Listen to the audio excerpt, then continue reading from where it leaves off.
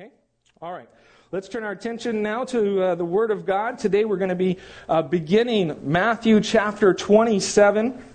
And obviously, Matthew chapter 27 is an extremely important chapter as it depicts for us the trial, the beatings, the judgment, and ultimately the crucifixion of our Lord and Savior, Jesus Christ. And so we will take our time as we go through it, much like we did in chapter 26.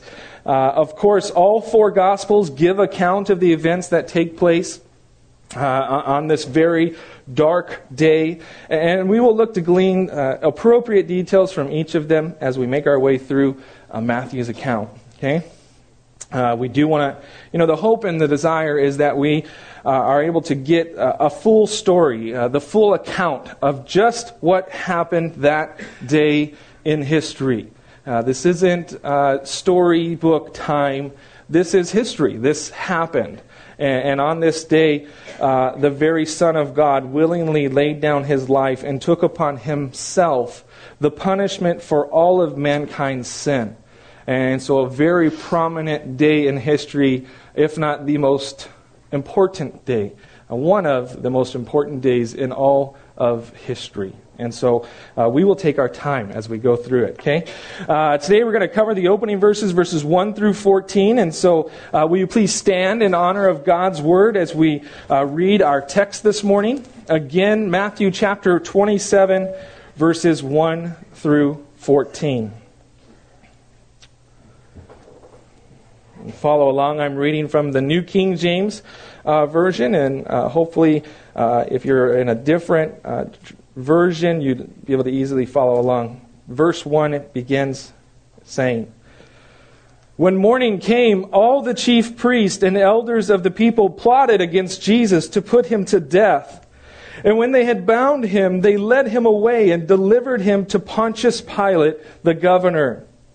Then Judas, his betrayer, seeing that he had been condemned, was remorseful and brought back the 30 pieces of silver to the chief priests and elders, saying, 'I have sinned by betraying innocent blood.'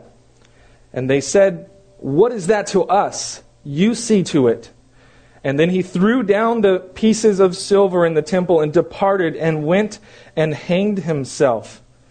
Verse 6, "But the chief priests took the silver pieces and said, 'It is not lawful to put them into the treasury because they are the price of blood.' And they consulted together and bought with them the potter's field to bury strangers in. Therefore that field has been called the field of blood to this day. Then was fulfilled that was spoken by Jeremiah the prophet, saying, 'And they took the 30 pieces of silver, the value of him who was priced, whom they of the children of Israel priced, and gave them for the potter's field, as the Lord directed me.'" Verse 11, "Now Jesus stood before the governor, and the governor asked him, saying, 'Are you the king of the Jews?' Jesus said to him, 'It is as you say.'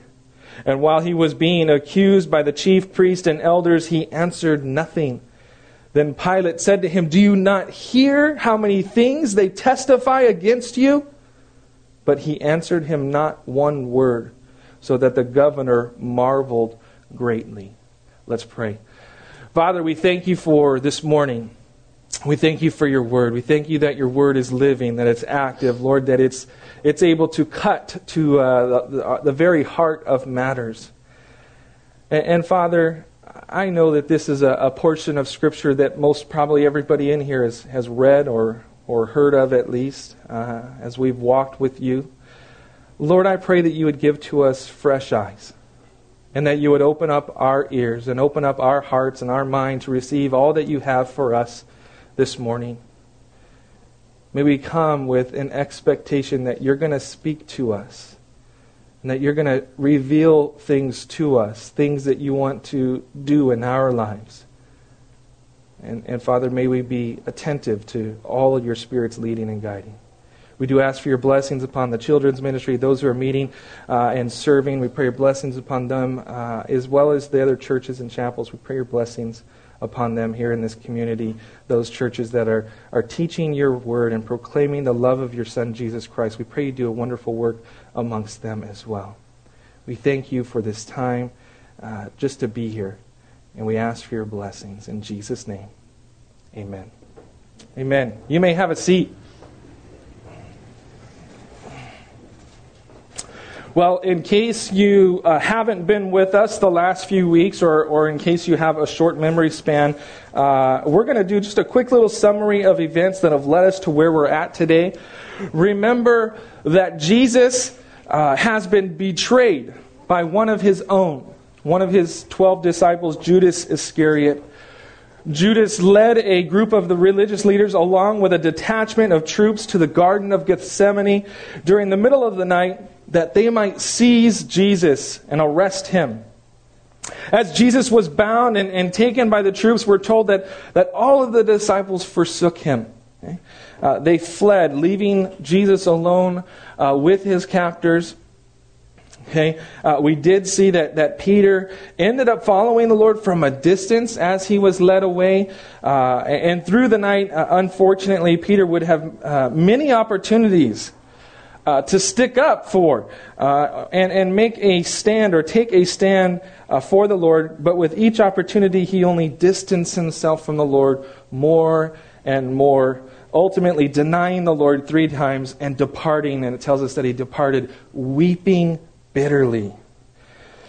The religious leaders and troops, they proceeded to take Jesus before Annas, the former high priest and one of the elite members of the Sanhedrin, where he was questioned. He was even sucker punched by one of the officers there before being sent on to Caiaphas. At Caiaphas' house, the Sanhedrin gathered together to falsely accuse Jesus of something that was deserving of death. And the entire meeting and the proceedings were absolutely illegal. We pointed out a number of reasons why they were illegal, against their own laws governing the Sanhedrin, their own practices, but they didn't seem to matter to them, that they did things illegally. Okay? Caiaphas, seeing that their attempts of bringing false accusation were failing, they were falling short, he plainly asked Jesus if he was the Christ, the Son of God. And to which Jesus affirmed, causing Caiaphas, you remember, he tears his clothes, and he falsely accused Jesus of blasphemy. Okay?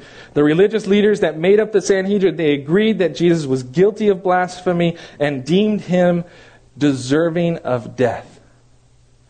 And then they began their own assault on Jesus by spitting upon him, and slapping him, and blindfolding him, and punching him, and mocking him, as they would say, "Prophesy to us. Who is it the one that struck you?" And this is where we last left off the Lord. Okay? Beaten and bloodied by false accusers. And our narrative continues here in verse 1 of chapter 27. And it says, "When morning came, all the chief priests and elders of the people plotted against Jesus to put him to death." The dawn of the day is coming, and we find that the Sanhedrin are once again going to come together.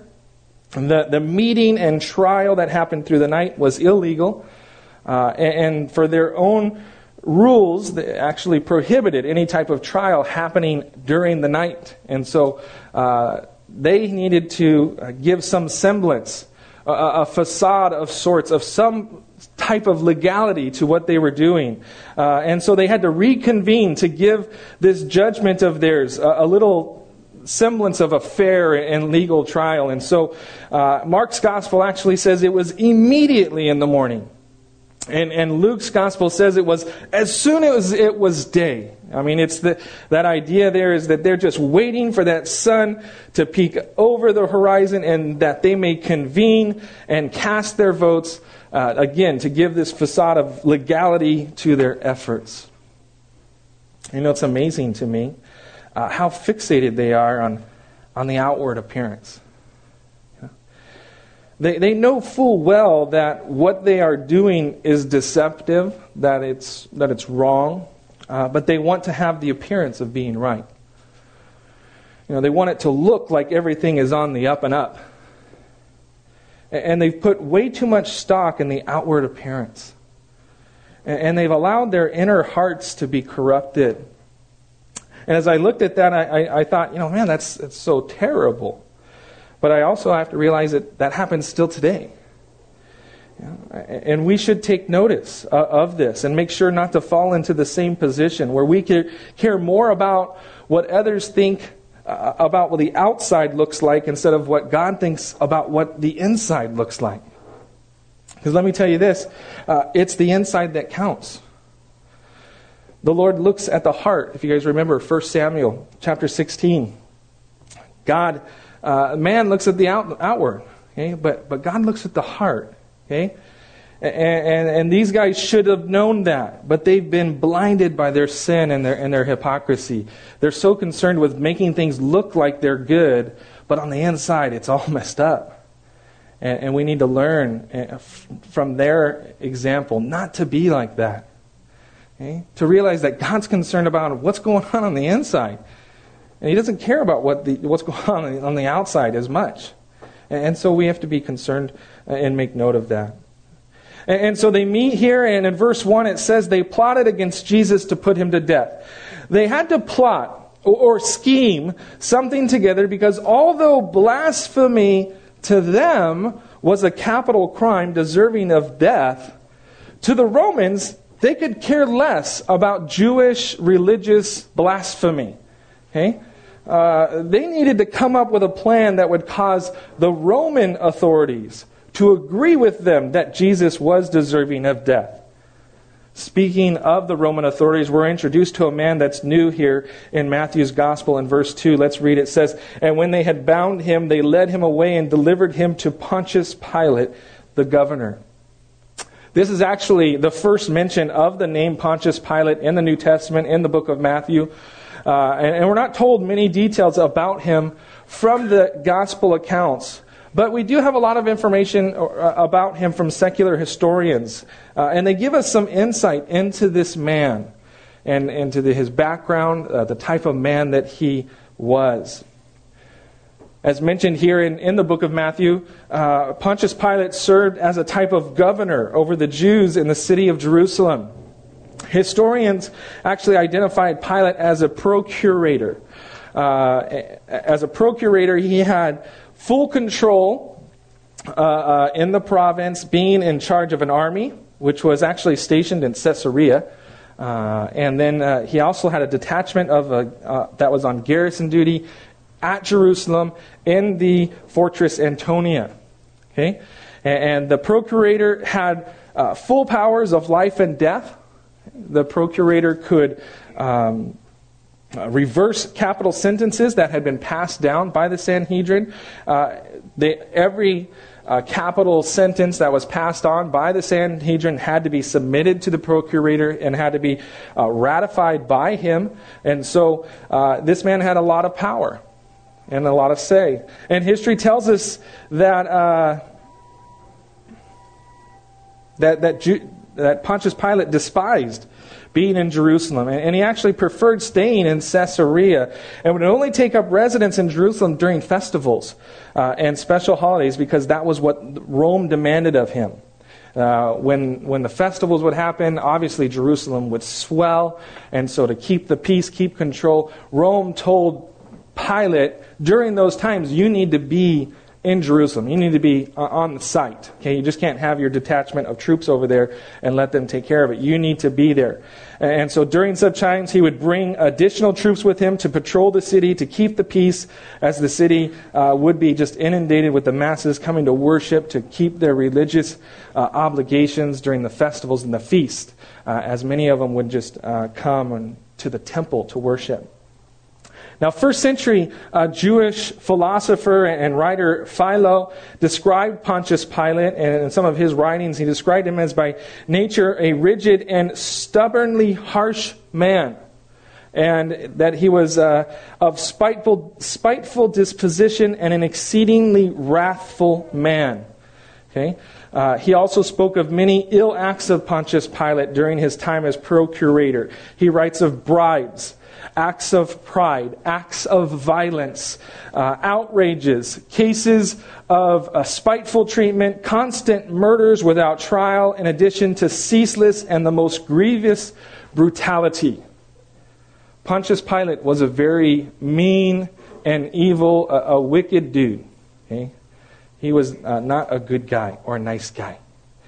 And knowing the kind of man that Pilate was reported to be, it helps us to better understand his actions and the situation that he's in. It sheds a light on it that I think is important. So I want to highlight just some things about this man for us. Okay? Pilate had some difficulties in his rule. Okay? He had difficulties in keeping things under control in Jerusalem. And the higher-ups in Rome were keeping a close eye upon him.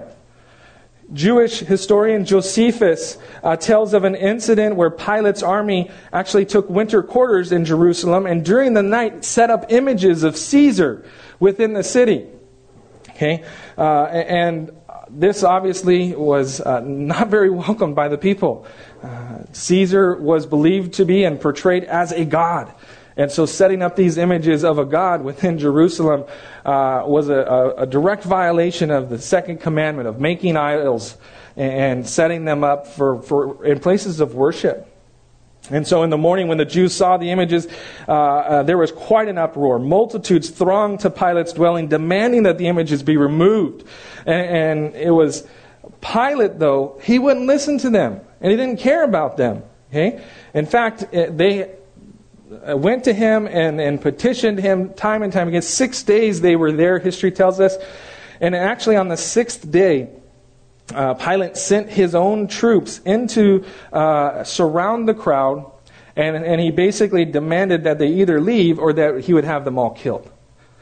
And remarkably, history tells us that the Jews, I quote, says, threw themselves upon the ground and laid their necks bare and said they would very willingly take their death rather than continue to allow their laws to be violated. The idea that he said, you're going to kill us, like, here, go ahead, kill us. We're not standing for what you've done.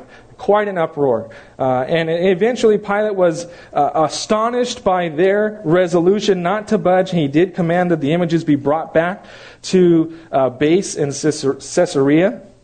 Another incident that got Pontius into hot water with the locals was a work project that he put together to build an aqueduct. Now, the people weren't against this idea of building an aqueduct. It was just the idea of from where would the funds come to resource such an operation. Pilate planned to take the money from the temple treasury to pay for the aqueduct. And of course, the Jewish people, they protested.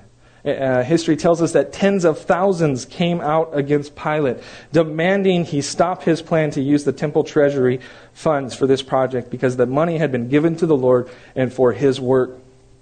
And Pilate again, this time he sent troops in to the crowd, but this time he had his men in regular apparel. And Josephus tells us that they concealed daggers underneath their garments, and when Pilate gave the signal, they all attacked the people and killed a great number of people. According to history, a great number of men were slain that day at the hands of Pontius Pilate's troops. Tens of thousands of people were there. A great, just explosion of chaos happened as his men would start going in and just wiping people out. And word of these types of events, they would spread and petitions would be sent to the higher-ups in Rome regarding a number of these types of incidents. And that's why Pontius Pilate was under a close watch. He didn't want to lose his position as procurator, and so he had to do whatever it took to ensure peace within Jerusalem. Not because he cared about the Jews. He only cared about himself. He cared about his position, his authority, and he didn't want to lose what he had. One more huge revolt or uprising or protest could be very costly to him and his position as procurator and any hopes of advancing within the hierarchy as well. And so the religious leaders, they escorted Jesus to Pontius Pilate, delivered him to Pilate, and the Jewish leaders had good reason to expect a favorable result when they went to Pilate, seeing as how ruthless this man was, in addition to how desperate he was to keep matters peaceful during the Passover celebration. Remember, this is the Passover.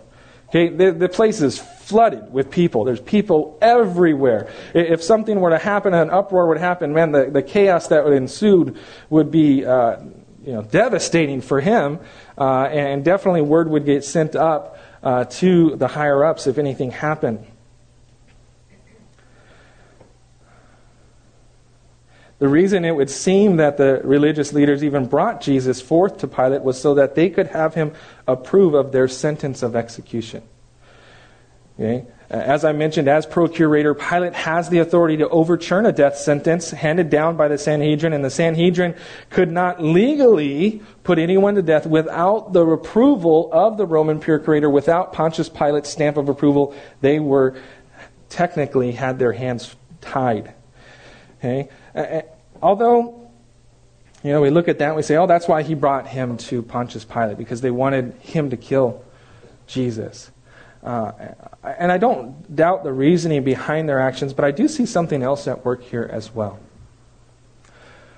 Because if you were to look back through the gospel accounts and read through them, you read through an instance in the book of John, where a woman who was caught in the very act of adultery and was brought before Jesus. You guys may be familiar with the portion of Scripture, right? And the religious leaders, they highlighted how Moses said that such a woman should be stoned, and demanded what Jesus had to say about it. What do you say? Moses says this. What do you say? And in this count, it would seem that this group of religious leaders, they were ready to stone her right then and there. Okay? In fact, Jesus told them, he who is without sin among you, let him throw a stone at her first. The idea is that they got their stones, they're ready. And he's saying, okay, whoever is without sin, go ahead and cast the first stone. And so even though the Roman law forbade them from dealing out capital punishment, it would seem that they were willing to, that they were ready to do just that. And another instance is found in the book of Acts, where this time they did carry out a death sentence by stoning. You guys may be familiar with the account of Stephen. Stephen became the first Christian martyr when he boldly witnessed before the high priest about God's work through the nation of Israel and through Jesus Christ. And Stephen accused the religious elites of being stiff-necked and uncircumcised in heart and ears, and of resisting the work of the Holy Spirit. And upon hearing Stephen's words, they charged after him. They cast him out of the city, and they proceeded to stone him to death right then, right there. And so the question to me, it begs itself here, why not just stone Jesus yourself? You've been ready to do it yourselves previously, and you would prove to do it so in the future as well. We have account of both of those incidences. Why not just do it yourself? Why not just take matters into your own hand? You've done it before. Here's the thing. Here's what I think. In spite of all the terrible things that are taking place on this horribly dark day, the Lord is still in control. You see, the Scriptures must be fulfilled. And the Scriptures speak of the Christ being pierced in the hands and feet in Psalm chapter 22. And how the people would look upon the one whom they pierced in Zechariah. These Scriptures would not be fulfilled if the religious leaders would have stoned Jesus. There wouldn't have been any piercing. No. Jesus had to go before the Roman procurator. He had to go before Pontius Pilate. Because crucifixion was something that the Romans used as a means of capital punishment. God is even at work in these darkest of days. He is orchestrating these events, setting the stage for the fulfillment of His Word. Now, do I believe that the religious leaders were doing this to fulfill Scripture? Absolutely not.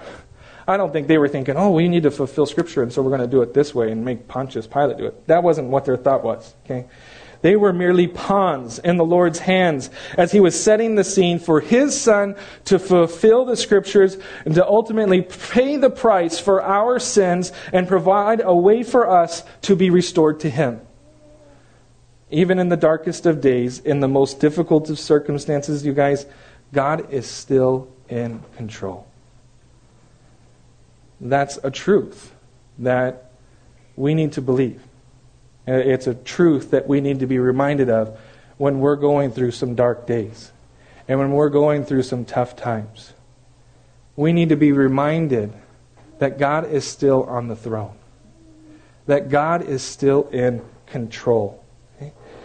We see evidence of it here in this going on between Pontius and Pilate. God is orchestrating these things. He's putting them together. And I want to encourage you guys today, God is still on the throne.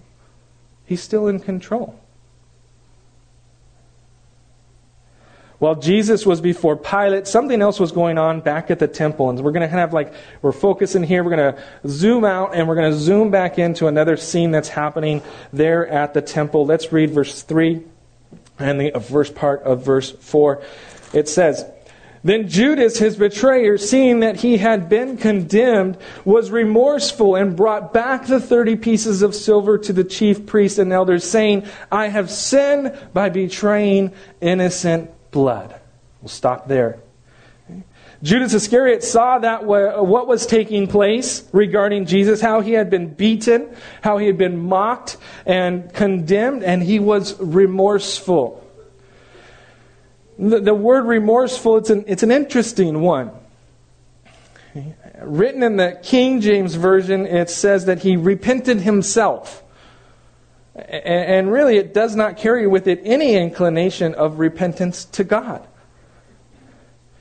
I have some different study tools that I use when I do my Bible studies and try and prepare the message. I have a favorite Greek lexicon that I like to use, and I want to read from you the definition of how they explain this Greek word translated for us, remorseful. Okay, it defines the word as having the meaning of changing one's mind or purpose after having done something regrettable. And then he goes on to contrast it. And he contrasted it with the Greek word for true repentance. And contrasted with that word, it expresses just the mere desire that what is done may be undone, accompanied with regrets or even remorse, but with no effective change of heart. That's what this word in the Greek means, and this word remorse.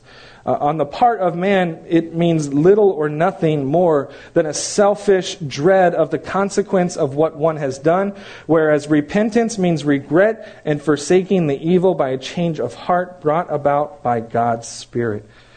Judas did not repent. The words are very different. He was stricken with guilt over the consequence of his sin. But not over the sin itself. He was sad because of the way it made him feel, rather than the way that it made the Lord feel. And that's a big difference. And so often is the case with those who are caught in sin. They are stricken with emotions over being caught in sin, or the consequences that are being brought on because of their sin. And they are not stricken with emotion over their actual sin. You see the difference? And I've seen this time and time again in my years of ministry. People are saddened by the consequences. They're saddened by the repercussions of their hidden sin that's been found out, that a light has been shined upon. But they're not disgusted by their actual sin. And they'll make all sorts of excuses for their sin. And they'll try to minimize their sin. And they'll try to justify their sin. Or they'll spread around some of the fault of the sin. It was because of this and because of that. And there's no disgust in their heart for the sin that they've committed.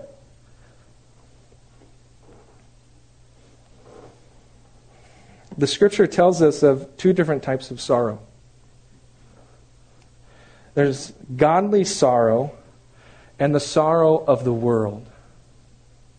One produces repentance and leads to salvation. The other produces death. 2 Corinthians chapter 7, verse 10, it states this: "For godly sorrow produces repentance leading to salvation, not to be regretted, but the sorrow of the world produces death.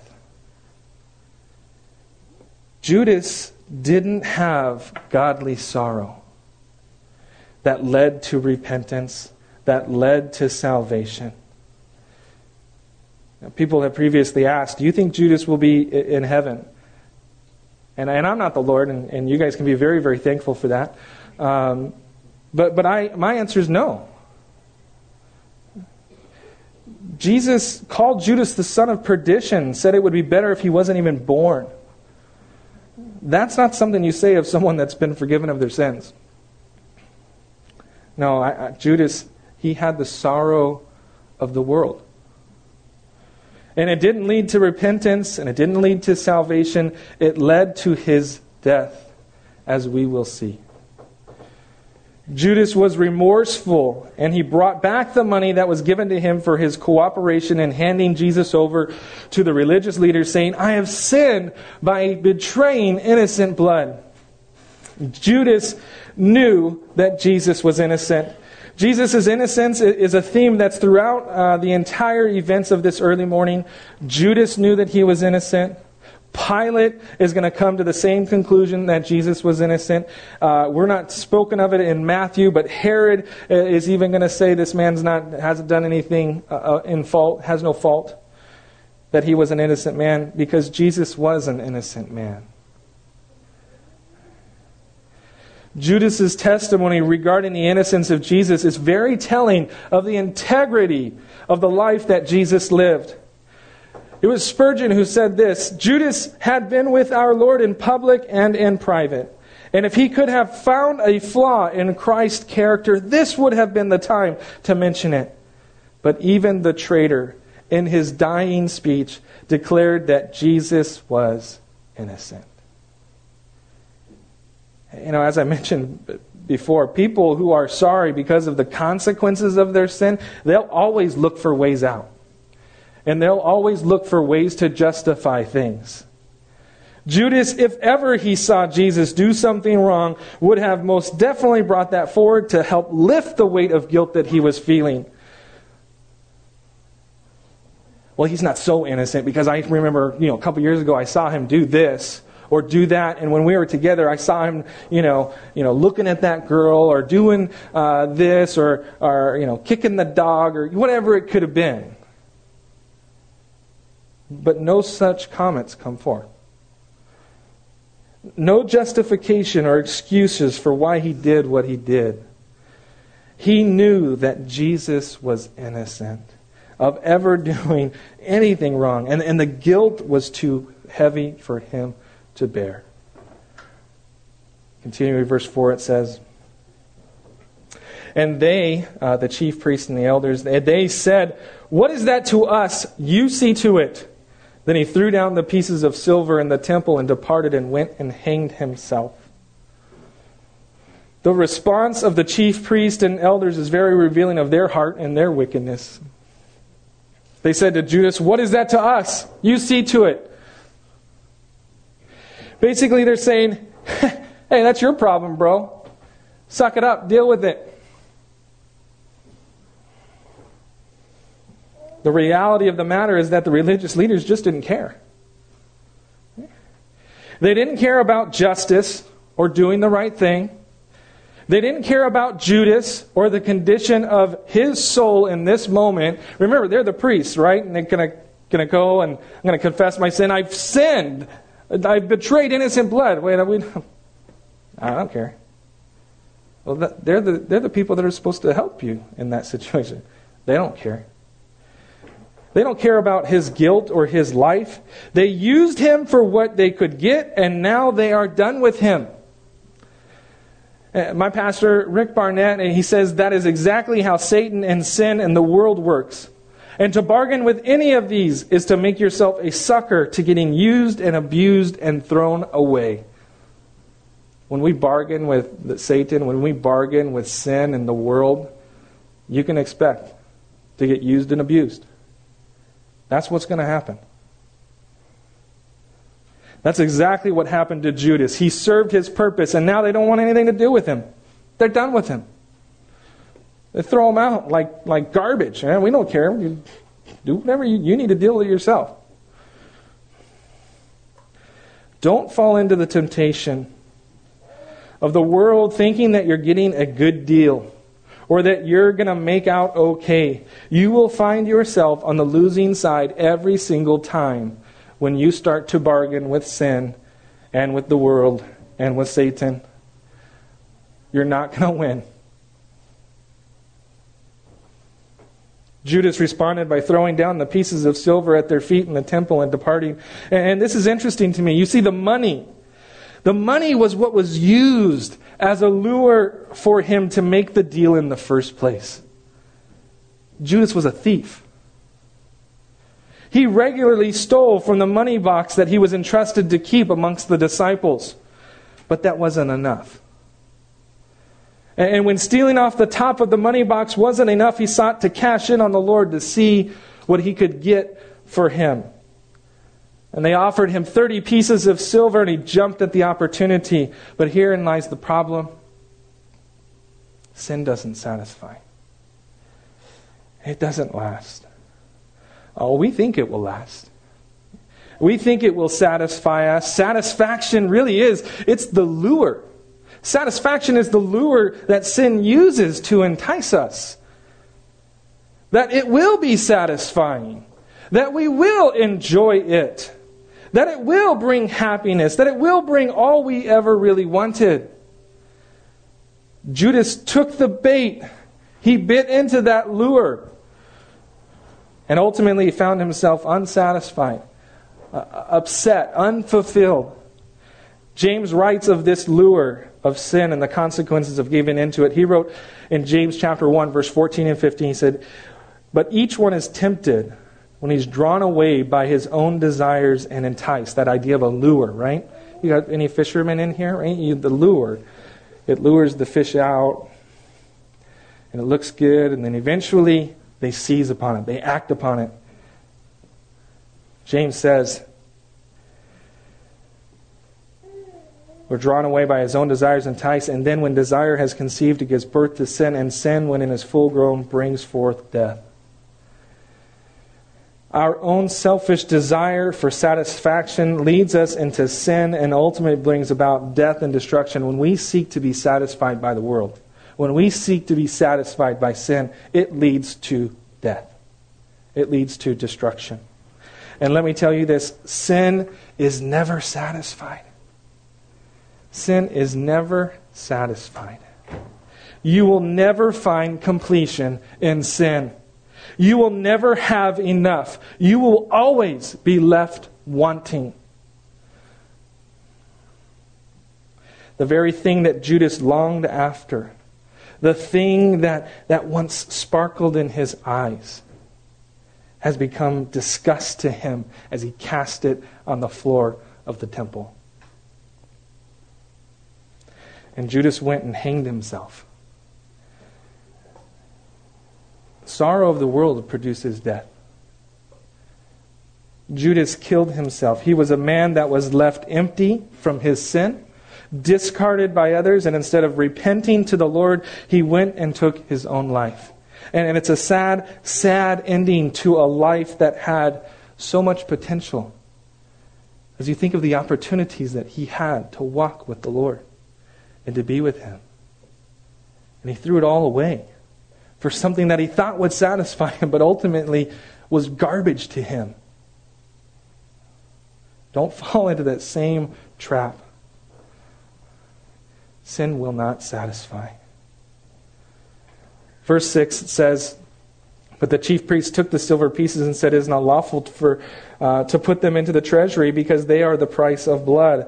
Amazing. In their own words and actions, they are condemning themselves, actually. Okay? They knew the money was given to Judas as a payout in exchange for Jesus' innocent life. They didn't want to mix this blood money with the money that was in the treasury.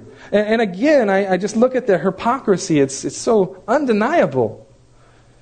They don't want to taint the money in the treasury, but at the same time, they don't care about the life of an innocent man about to be killed, about to be crucified. And they don't care about the life of another man that's stricken with guilt and looking for help. They only care about themselves and keeping up that facade of their godly devotion. And again, we need to be careful. God looks at the heart. Verse 7 through 10. It says, "And they consulted together and bought with them the potter's field to bury strangers in. Therefore that field has been called the field of blood to this day. Then was fulfilled that was spoken by Jeremiah the prophet, saying, And they took the 30 pieces of silver, the value of him who was priced, whom they of the children of Israel priced, and gave them for the potter's field, as the Lord directed me." The religious leaders talked about it amongst themselves, and they decided to use the money to buy the potter's field as a place for the burial of strangers. Now, this is also interesting to me. It interests me. You see, during that day, if a potter discovered cracks or chips in something that he had made, he would throw the marred vessel outside of his shop. Over time, this area would become full of broken pottery. Okay, they would have a land next to their house where they could discard all of this really useless pottery. Okay? And because the land was filled with broken pottery, it would not be good for growing anything in it. It would be too difficult to till and rid the land of all the pottery, and so it was near useless piece of land, a near useless piece of land. But the religious leaders, they thought of a good use for it. They thought, well, we can use it to bury dead bodies of strangers that don't have a place for their remains. Those that are in Jerusalem that die and they need to have a proper burial, but don't have family or anyone to take care of them, we can bury them in this potter's field. Again, I find this quite interesting because the blood money of Jesus Christ was used to buy a field that would be filled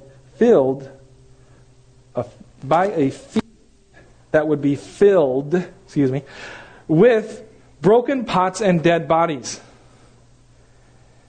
And do you see the symbolism here? There's some symbolism here. The blood money of Jesus Christ, the price of His life, was used to buy a field that was filled with broken pots and dead bodies. Guess what? We're the broken pots and dead bodies. Jesus Christ paid the price for us, and He purchased us with His blood. That blood money, it bought a field that was filled with broken pots and dead bodies. Without Christ, we are nothing more than dead bodies in our sin. We are broken pots, broken people. But with Christ, we are given new life. Jesus takes the broken parts of our lives and He restores them like only He can. And I think it's just a great little picture of the gospel here. God leading the chief priest and elders to buy a potter's field with the blood money of His Son. A field that would be filled with a bunch of broken pots and dead bodies. A fitting description of lost humanity. And not only is it a small picture of what God has done for us, but it is also a fulfillment of prophecy. Now, some people look at this and try and look at this portion of Scripture and say, oh, this is an error in the Bible. Hey, if your Bible has any cross-references or, you can look at it if it's keyed and it'll tell you that this portion, this prophecy will be keyed to Zechariah, a prophecy by the prophet Zechariah. Okay, but here Matthew attributes Jeremiah as the prophet that said this. The supposed discrepancy here, I really think, isn't that big of a deal, and it can be easily explained. Okay, this prophecy very well could have been spoken by Jeremiah. Jeremiah was a prophet that was very familiar with the potter's house. Okay, it was the Lord who spoke specifically to Jeremiah about going down to the potter's house in Jeremiah chapter 18. Also, Jeremiah was instructed to purchase a field in Jeremiah chapter 32. It could be that this prophecy was spoken by Jeremiah, but later recorded by Zechariah, both inspired of the Holy Spirit. Also, it was very common during that time to associate Jeremiah with the other works of the prophets. Okay? Unlike our Bible, when you start to go through the prophets, the first prophet that you come to in the major prophets is Isaiah. Okay, but in the Jewish canonization of the Scriptures, the first prophet that you come to is Jeremiah. And so the scrolls of the prophets would begin with Jeremiah. And so some suggest that it was based upon this order of the writings of the Old Testament prophets, that the scroll that contained Jeremiah's prophecy also contained some of the other prophets, Zechariah's prophecy.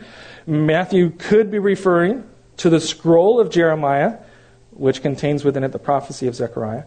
Lastly, there are other examples, another possibility to explain this, in the Bible of mixed quotes, okay? Where prophecies or quotations are combined from two different prophets or two different sources, but accredited to only one. An example of this is found in Mark chapter 1, verses 2 and 3. Mark 1:2 attributes a quotation to Isaiah that was really a combination of a prophecy that was spoken by Isaiah as well as Malachi. And so in this instance, Mark gives precedent to the greater work of Isaiah over the work of the minor prophet Malachi. And so even in Mark, we see that, a prophecy from Malachi and a prophecy from Isaiah were combined and ascribed to Isaiah. Okay? Doesn't mean it's wrong. It just means that they attributed it to the more major of the works. And so this too could be the case here, where Jeremiah's words about the potter's house and buying a field are being linked together with Zechariah's prophecy, but overall contributed the quote or the prophecy to Jeremiah as the greater work of prophecy. And so we see, there are a couple different ways that we could easily explain this, and which is it? I don't know. Maybe it's a combination of them. Okay? I just bring it up to be able to say, if someone says, "Oh, look, the Bible's got errors in it," you know what? We can you just look at it real closely. There's many ways to explain things that, you don't give up and say, "Oh no, my faith is shattered." There's an error. No, we believe in the inerrancy of Scripture. Okay, and there's easy ways to reconcile things where people would say, "Oh, there's discrepancies." No, just do a little study. Okay, you can explain these things. Okay? All right, let's continue on and finish off our text for this morning. Verses 11 through 14. Now Jesus stood before the governor, and the governor asked him, saying, "Are you the king of the Jews?" Jesus said to him, "It is as you say." And while he was being accused by the chief priests and elders, he answered nothing. And then Pilate said to him, "Do you not hear how many things they testify against you?" But he answered him not one word, so that the governor marveled greatly. Just as Jesus had previously done when asked by Caiaphas if he was the Christ, the Son of God, Jesus here affirms Pilate's question regarding whether he is the King of the Jews. It is as you say. And I find it interesting that this is what Pilate asks Jesus. Up until this point, the only thing the religious leaders had on Jesus was that he committed blasphemy by claiming to be the Christ, the Son of God. The religious leaders haven't said anything about Jesus being a king. But remember how our portion of Scripture opened up today. The Sanhedrin got together and they plotted against Jesus to put him to death. And part of that plotting, I believe, part of that scheming had to do with figuring out what they were going to say to Pilate to make him agree with them that Jesus was deserving of death. If they simply came to Pilate and said, "We want you to crucify this guy because he claimed to be God's son," okay, there's no way that Pilate would agree to it. He could care less what their religious beliefs. Okay? They had to come up with something else, something to show that Jesus was a threat that needed to be dealt with swiftly and decisively, and it would appear that they have told Pilate that Jesus has made himself out to be a king. And there is no other king but Caesar. Later on in the book of John, as Pilate would try and distance himself from this, and he said, they'll accuse him, saying, "Any man who makes himself out to be a king and you don't deal with it, you're no friend of Caesar," basically. My paraphrase, right? You're no friend of Caesar if you're not going to deal with this guy who says he's a king. And so they're accusing him, saying, "Hey, we're going to take this to Rome, and we're going to tell Caesar that you're not dealing with this guy who's claiming to be a king." Verse 12 tells us that the chief priests made other accusations as well. Matthew doesn't record them for us, but we can read of them in the other gospel accounts. Luke chapter 23, verse 2 tells us of 3 accusations that they brought against Jesus. The first one was that they found Jesus perverting the nation. And the connotation that was that Jesus was misleading the people. He was seducing them. And he was turning them away from the standard, the way things are supposed to be. They accused Jesus of leading people into the practice of not paying taxes to Caesar. Okay, even forbidding it, as if to say that it was wrong to pay taxes to Caesar.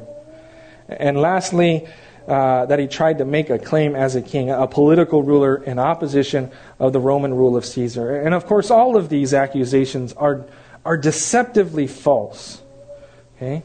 The only one that was close to true was that Jesus was a king, but he wasn't the type of king that was looking to make a political power play against Caesar, as they no doubt led him to believe. And even though they made all sorts of accusations, Jesus didn't answer any of them. Even after Pilate further questioned him, asking him about these accusations that they presented, Jesus didn't answer to any of them. Verse 14 tells us that it caused Pilate to marvel greatly at this lack of response. And we need to consider some of Pilate's previous encounters with the Jews. Okay? To him, the Jews were an obstinate group. Wasn't afraid to speak their mind. They weren't afraid to stick their neck out to defend themselves. And yet here Jesus, the King of the Jews, stands quiet before his accusers. And Pilate is at a loss. We're going to find out that he's going to find out.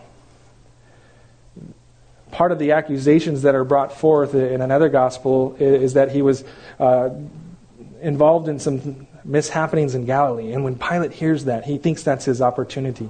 Oh, you're under Herod's jurisdiction. And it's not written for us in the book of Matthew, but he's going to send him to Herod to try and wash his hands of it because he doesn't know what to do with this guy.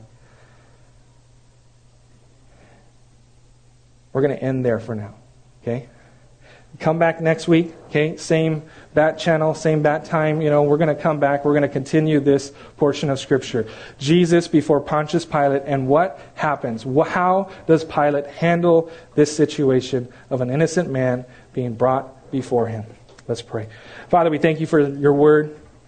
Lord, we thank you for this opportunity just to spend time with our brothers and sisters in Christ, and most importantly, to spend time with you.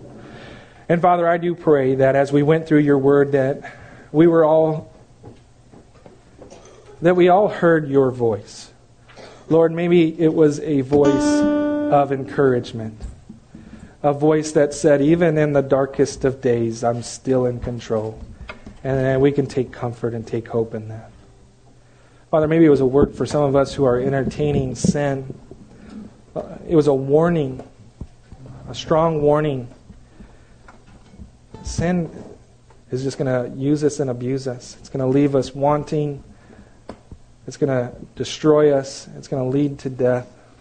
Father, I pray if anyone is here in that situation, that they would repent, that they would have godly sorrow that leads to repentance, that leads to salvation. Father, I pray that we would understand the beauty of your Son's sacrifice and what he's enduring for us because of the love that he has for us, that we might have a way prepared for us, that we might come to you and that we might have fellowship restored to you. Father, I pray that we take advantage of that precious gift every day. We find ourselves just falling more and more in love with you, desiring to know you and to live for you in all that we do. I pray and I ask this in Jesus' name. Amen.